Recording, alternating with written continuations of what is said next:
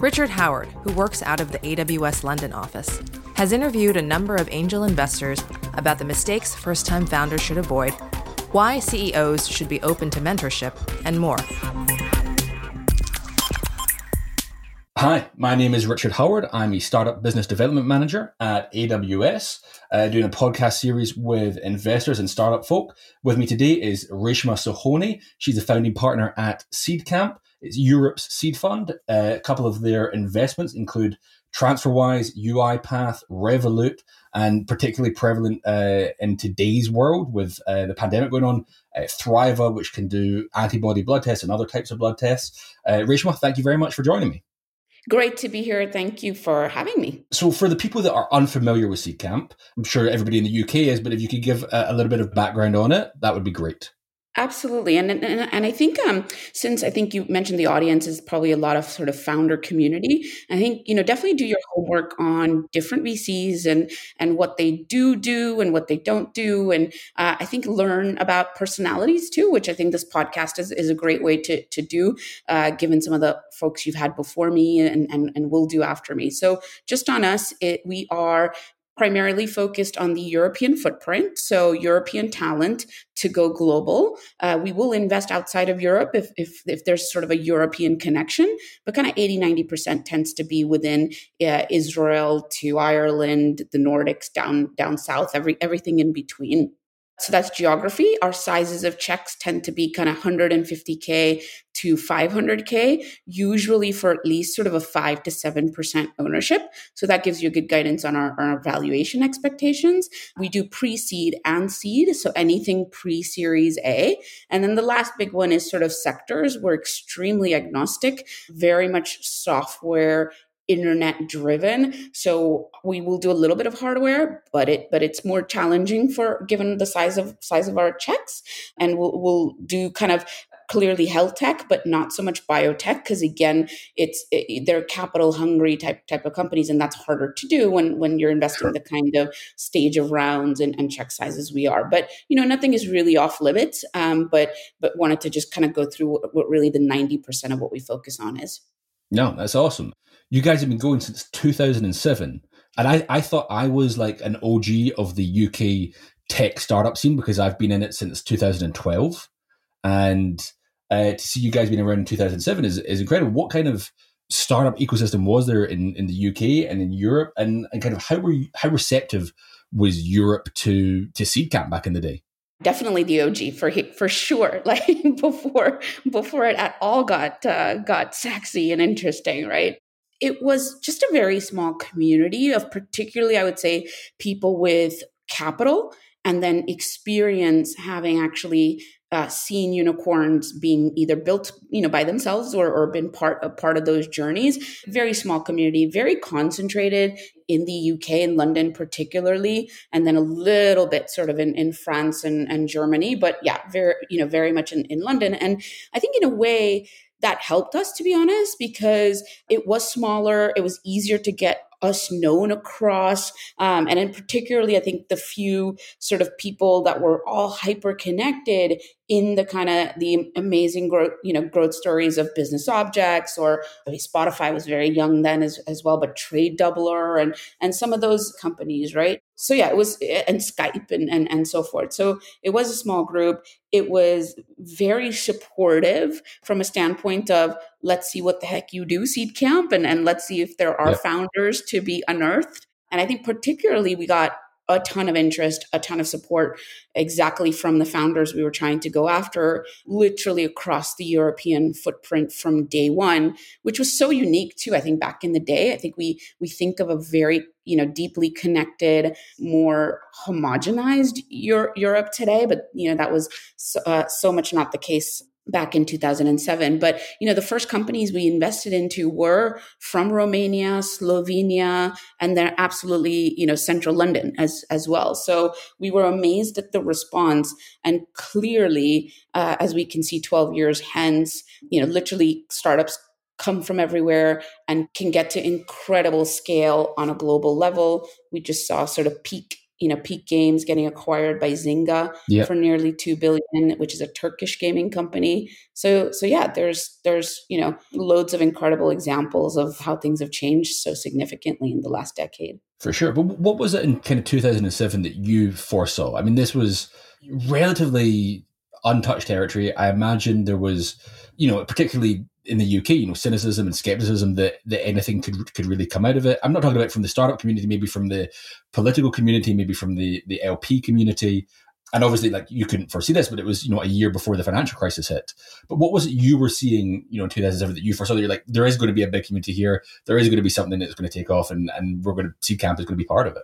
Yeah, and I think, and it's not just sort of a feeling. I think, you guys are part of a great company that has tons of data and analyzes everything. And we did the same, to be honest, as we looked at sort of the engineer concentration and university concentration across Europe.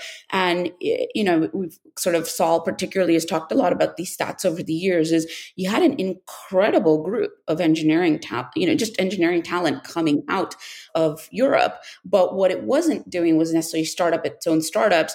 They were often kind of the outsourced, development teams and sort of the tech offices and so forth. So I think seeing that there's inherently incredible universities and therefore incredible engineering talent means, if that's what you're focused on, which we very much were, on backing founders who built businesses with that kind of a background, you knew it, you had fertile ground to back folks. And then second, I think what you were seeing was analytically, again, kind of increasing numbers of European companies, become those global household names, as mentioned, sort of Skype and so forth. So I think you had capital saying, okay, there is something here. Maybe it's only in Sweden, maybe it's only in London, but obviously, there was capital starting to get interested. And, you can hear the American accent in my voice. I definitely saw a bunch of Americans, coming over, setting up sort of funds and so forth. So clearly there was capital from the top end, engineering talent from the bottom end. Then you think about corporates, kind of Google set up, Yahoo, Facebook, then getting going, Amazon, and later as well. But I think starting to see sort of, again, that there would be business talent as well, starting to be built in a big way in Europe. And those are three critical sort of ingredients to make, multi-billion-dollar businesses, big platform companies come alive. So we took kind of that data set, those analytics kind of behind it to put Seedcamp into place. So it wasn't just a sort of nice feel to have. And then I think we were certainly helped, I think particularly in London, with the mayor and the federal government sort of sitting all in London, that it also got behind startup, scale up, everything kind of all together. And policies help a lot. So I think, particularly kind of EIS, SEIS have been transformational to get smart angel money investing back into technology. Just interject for people that are unaware of what the EIS and the SEIS are, for maybe international audiences. It's basically tax breaks for angel investors. Correct. And I think there was sort of some abuse of it kind of in other industries, and the government was really smart to make them very targeted to this risky asset, risky class of deep technology in general. So very smart policy moves. Yeah. So on the EIS, SEIS point, basically I think it's SEIS is up to, you as a startup can raise up to £250,000 that's SEIS eligible.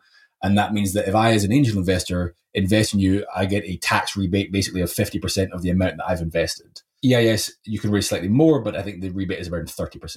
Yep. So I've been in startups since 2012. Only in the last couple of years have I done any actual angel investments, and I've made use of SEIS and EIS, and it's made it much more palatable and much easier for me to be able to do it and kind of explain to my wife why I'm putting money into these startups with people that she's never heard of and making things that she's also never heard of. But yeah, awesome. So I'm going to read to you a quote from an interview you did back in 2010. And it's around about kind of like how founders think. So it's this is for you. So when we assuming you're talking about Seedcamp, look so closely at founders, we look at the way they think, and that goes into how do they think about the market and what size of market, how do they think about their own opportunity and their own approach to the market. You're meeting with a lot of founders. You're kind of assessing them and how they think. So what is, in your view, or how do the best founders, the best entrepreneurs think? It's a great question. And I think 10 years on, it's, very much is still so critical, and especially the stage we're coming in. And I think that especially the last 10 years, the other quality I would add is sort of perseverance, grit, kind of that hustle as well. But it does go back to, I think, as you said, sort of how founders think. I mean, we use our time when we're meeting with founders to really essentially push on that quite a lot. Is one of the things we look at is founder market fit, is why these particular founder or founders for this particular problem and market. So that, I think digging into those questions of what made you want to start this, what's the problem you saw, why, what about your background means you have a competitive advantage here, that allows you to see exactly how they think, because they're communicating as well about their own journey of, identifying and wanting to solve these problems. And then we also go, deep on sort of why did you bring the team you brought together, and what, what about the different aspects of, if there is a team, what about the different aspects of the different people, or if you don't have a team, what will you look for as the first kind of 3, hires or 3 early people to bring on? Again, same, gives us a lot of insight on how they're approaching and where we've seen, a pattern on successful founders and companies on that sort of recruiting side, on that founder market fit problem. And the third, very crucially, is on sort of understanding the go-to-market and, monetization, and how will they, whether it's a business-to-business enterprise, a B2B SaaS, or a consumer product, what are the different ways that they will attack go-to-market, how cleverly they think about it, what are the channels, what are the partnerships, what are the ways to take advantage of the marketing tools out there. So that's a lot of, and I think maybe in a way, the technology, the more hardcore technology bit is not a given, I would say. But I mean, I think we can dig into that, often seeing the people's backgrounds. And I think depending on kind of whether tech is itself a differentiator for whatever the business being built, will go more heavily on that, or not, if it's more internet as a distribution without necessarily, deep tech as such. But so that's a lot of the questions when we spend our time through our sort of pre-seed process or seed process, that we really drill down, and we use our experience and finally judgment really to make our own call on whether those sets of answers get us really excited or leave us with a lot more questions than answers. Sure. Not just kind of in the way people are thinking about go-to-market and all that stuff. In the kind of 13 years that you've, since you founded Seedcamp, have your expectations, even though you're still investing at the early stage, have your expectations of where a company should be by the time that they are pitching to you changed? Because, there's so much more, like, not to kind of toot the horn of the company that pays me, but, there's AWS there, so they don't have to do a lot of, expenses with servers, and they can set up and create an MVP incredibly quickly. There's so much content out there around, getting alpha, beta customers. There's so many more willing kind of early adopters for different kinds of products. So do you have higher expectations of where a company should be when they're coming to pitch for money now? Or is it, pre-product or, kind of post-idea, that's still fine? Yeah, great question. I think just the nature of where we operate being that pre-series A and therefore, at seed and pre-seed. I mean, definitely at seed, we want to see more. And we added doing seed investing in 2014, actually. So because I think exactly to the nature of what you said is there's a lot you can build with very little money. And some founders and companies were just skipping the whole pre-seed and going to a seed round. So yes, our expectations are different depending on whether it's pre-seed or seed. And actually, one of the questions we do ask is, how long have you been working on this, and what's been the progress between sort of kernel of idea to sitting in the room or virtual room these days with us, is really pushing on this acceleration, the speed at which they've been able to build the number of solutions. And we absolutely sort of have relevant markers to, again, how kind of deep R&D that was required for first state, set business, or if it was more plug and play, and that it's a more user experience, or that layer, and therefore, what are sort of the progress points they've made. I think just on your general comment of things around kind of starting up, absolutely. I mean, we always talk about costs to startup having diminished quite a lot. And then so I think particularly in kind of the world of consumer and SaaS, it is an execution game and a go-to-market game than it is that is fundamentally kind of tech infrastructure and having that as a moat. So a lot of our questioning and push is around seeing the brilliance in that go-to-market. And I think if you see sort of like the food delivery space, the mobility space, a lot of these different areas, so much money has gone into so many different startups roughly attacking the same use case with roughly the same solution. And then it becomes a real kind of marketing money game. And as an investor, you have to be conscious of what game you're entering downstream progress and capital. So we do keep that in mind quite a lot. For sure. So you mentioned competition there, and I think that's something that has probably definitely changed since 2007, even since 2012. I mean, I was at Uber in 2012 and we were launching London, and we were concerned about Halo. They were there before us, black taxis, but slightly different world. But there was no Lyft, there was no Didi in China. There was nothing. And I think nowadays, if you launch an idea or you launch a startup and it has traction in your home market, there's going to be competitors really, really quickly. So one of the things I wanted to ask you was how you think about competitors, because, you're an investor in Revolut, for example, and, there's a challenger bank. And I know it does a lot of other stuff, but, at its core, it's a challenger bank. And then there's other companies like that, particularly in the UK. You look at Monzo, you look at Starling Bank. So where you see that a space might be crowded or that the barriers to entry are low enough that it might get crowded, how do you kind of decide which one's going to be the winner and where you're going to put your money, if at all? Yes. And look, I think that's really hard to do at our stage, to be honest, is because, I think we do invest at that often quite early in the market space as well. So there aren't noticeable competitors kind of popping up, whether regionally in Europe or even globally. So I think it becomes an even more challenging thing at our stage. I think, therefore, we pay a lot of attention to this element of fundraising capability and look at founders, that are going to go after what will likely become very competitive spaces because, people will see that opportunity and see how big those markets are and will come in. Is what is the capability of the founders? What is I think the differentiation becomes even more important. Is like competitive differentiation, whether it's on product, on founder, how fast they iterate, all of that, ultimately to say, who can they raise from, what kind of, capital as a moat, unfortunately, is a thing. And so, can that be a factor in how they will win? That's one, let's park that. But I think otherwise, what we are looking at is, even if we make this investment in a challenger bank or in a food tech business or whatnot, is the market just large enough that frankly you can have 2, 3, 5,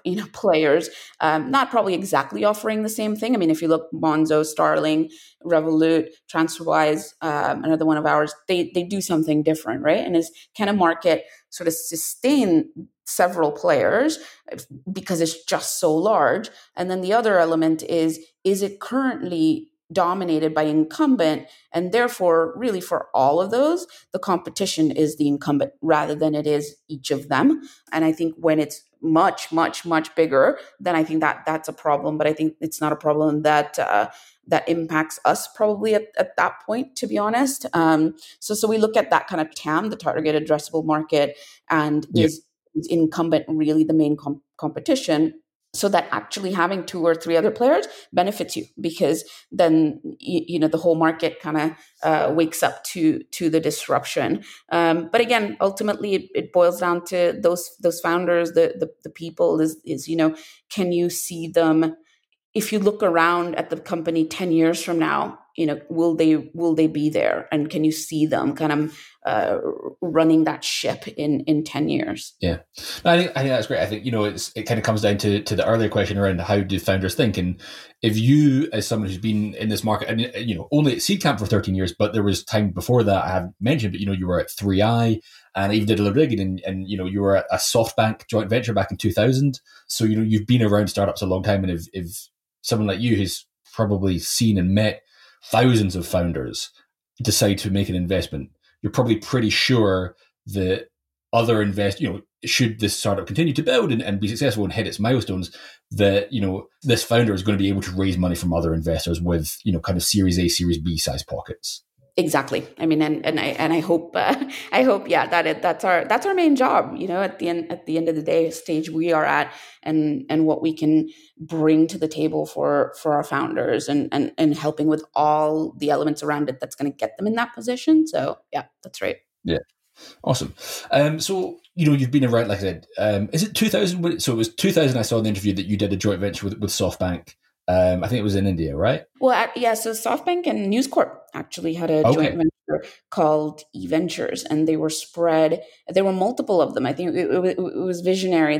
I was at the eVentures India part, and we were investing in India and the US, kind of India as a market, and also Indian companies that wanted to go global. But there was an eVentures in Australia and Korea and the UK and so forth. So yeah, it was an incredible experience. Yeah. And so was that when you started your journey into startups, or was there something previous to that? No, that's it. That's exactly right. And it was, again, very early stage investing, which is what, I fell in love with that, and clearly have continued. One of the companies I was involved with at the time, literally like putting their marketing plan together, talking about logos and colors, company called Make My Trip, which was one of the first Indian companies to go public on the US exchange. So, really, really proud of that one. But yeah, that's absolutely where I got that experience. I'd been in investment banking right before that in M&A, but for sure that's more kind of scale up companies that were getting acquired by larger players. So eVentures was my start in the really early stage. So for 20 years you've been in the kind of early stage, really early stage. Is there an inflection point, or like a kind of a signal in the startup companies you've invested in, where you can be like, that one's going to be successful? I can tell. This isn't like, I've just invested in, I truly believe in you. This is like, they've hit some kind of milestone or marker or something like that. Is there like a common thing across startups where you can be like, now I know they're going to be successful?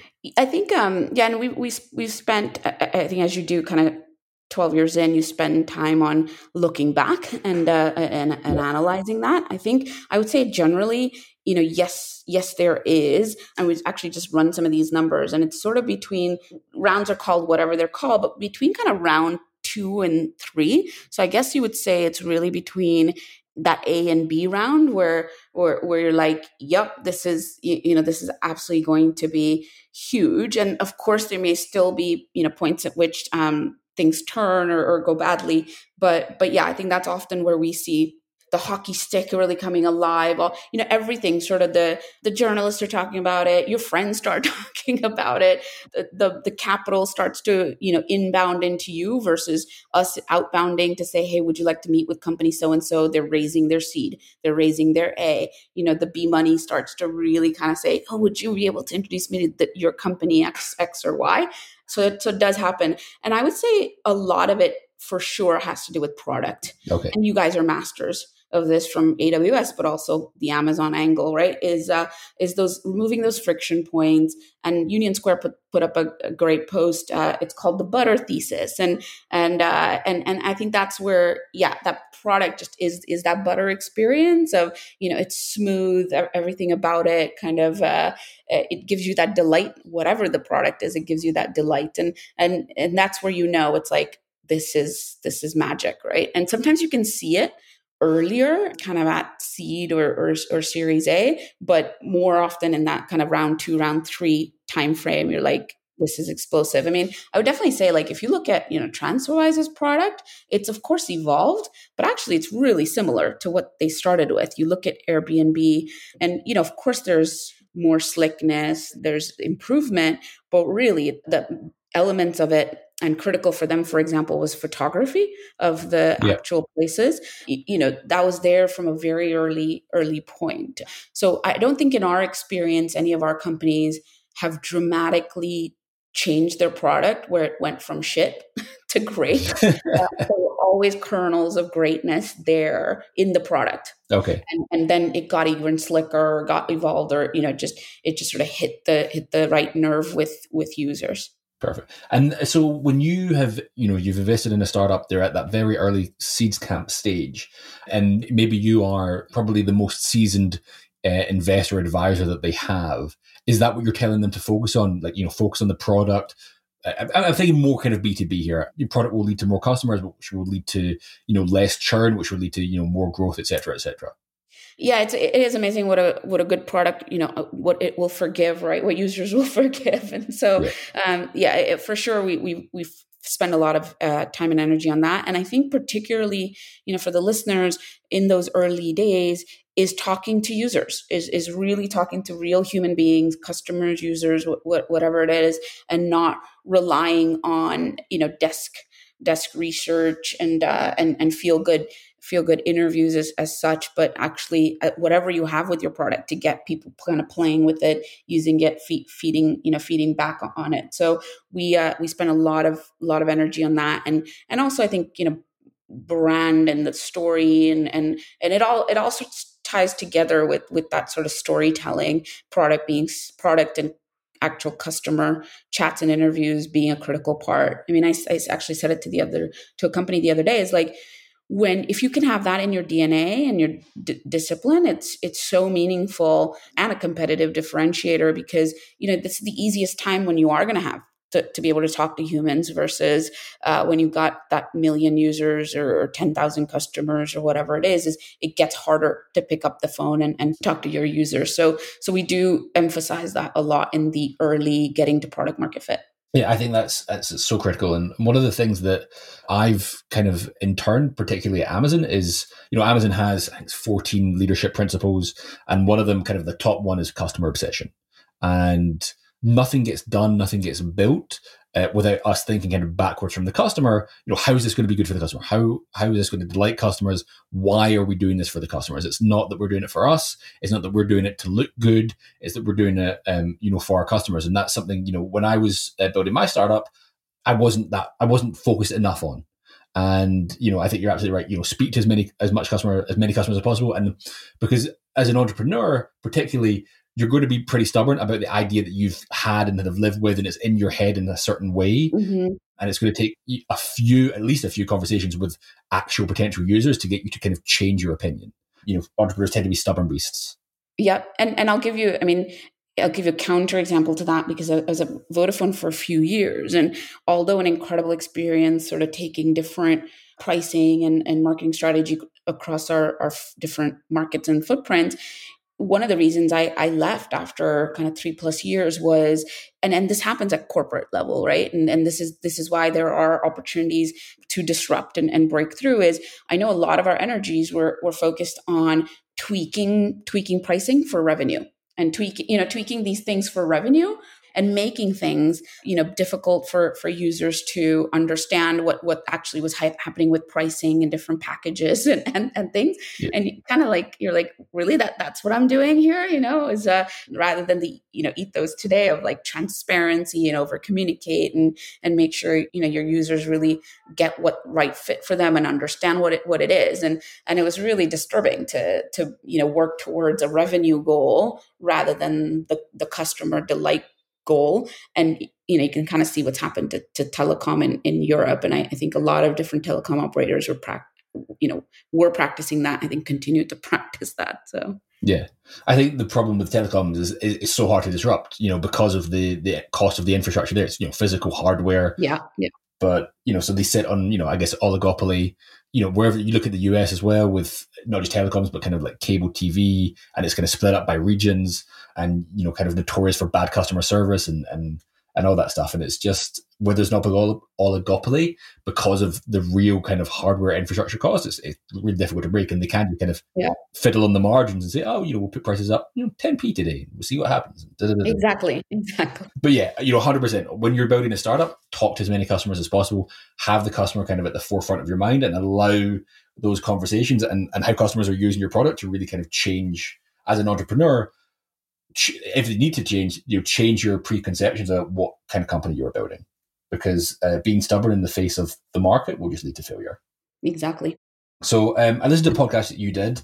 I think it was in December, kind of pre-pandemic, and you were talking about Seedcamp in particular, and that you guys, realistically, you're looking to 100x or 1,000x your money. Yeah.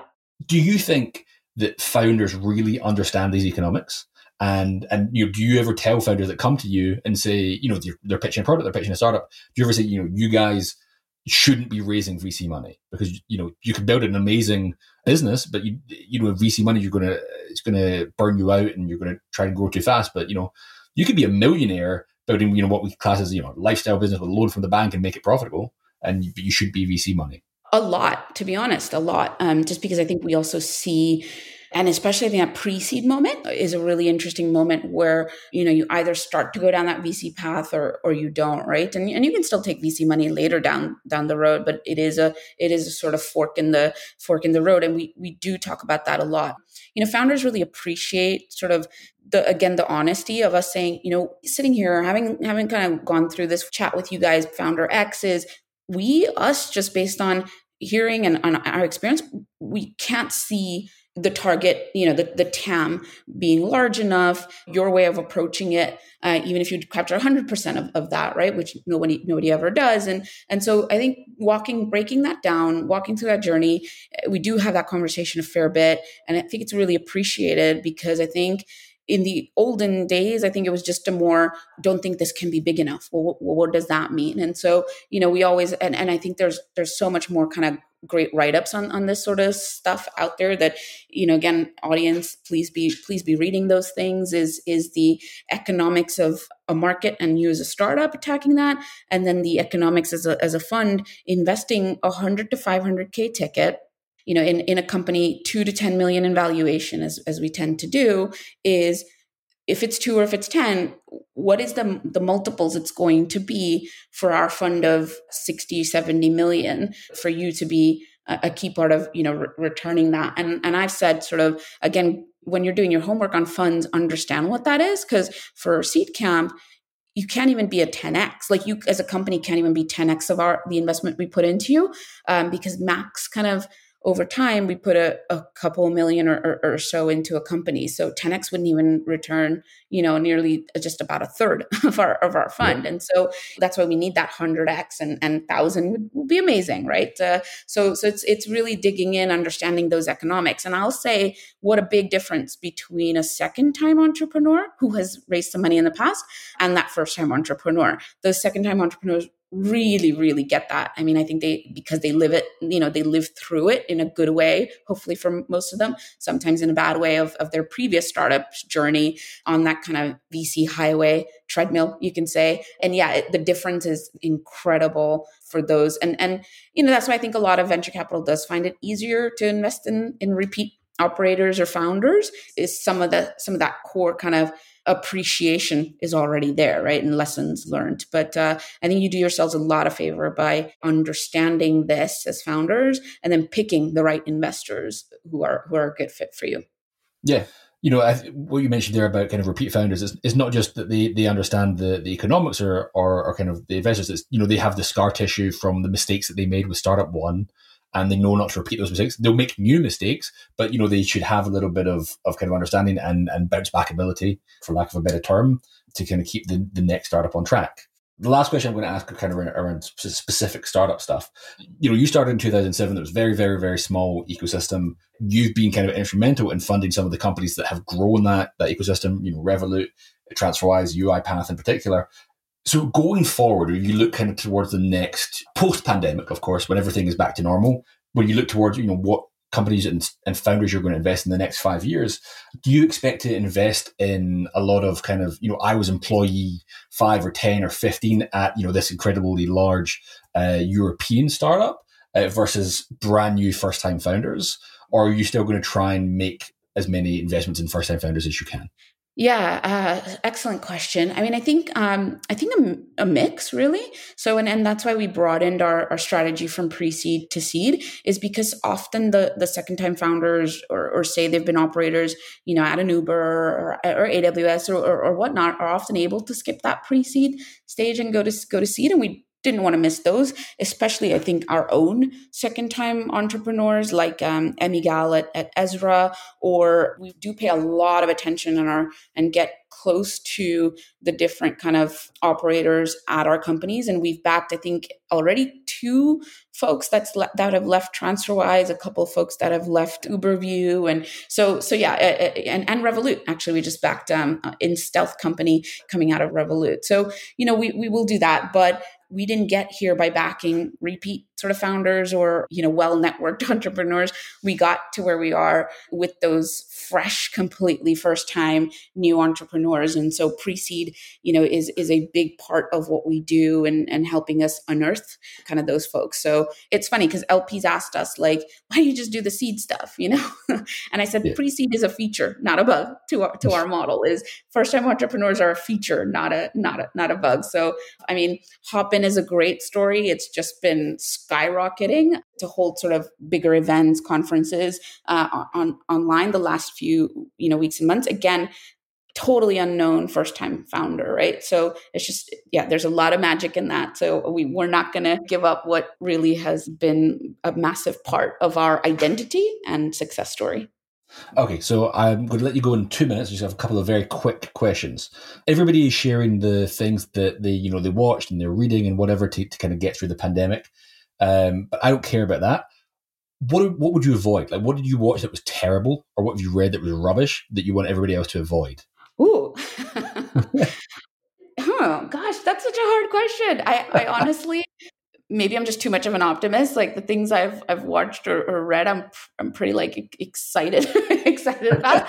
Actually, I do find Yuval Noah Harari. I think I say his last name wrong all the time, but *Sapiens* and *Homo Deus* particularly is just sort of fascinating. Kind of that whole book on what the future could potentially be, and I think our role in helping shape it in a good way, because a lot of sort of the evolution of humans or sapiens, it's going to happen. And so it's scary and yet an opportunity as well. So I recommend that highly. I've been reading Leonardo da Vinci, a book on him kind of recently. Again, recommend that so highly, kind of thinking about the 15th century or edge of the 15th, 16th century, and amazing what sort of he did as an individual. So yeah, maybe more positive recommendations. Sorry, no real negative.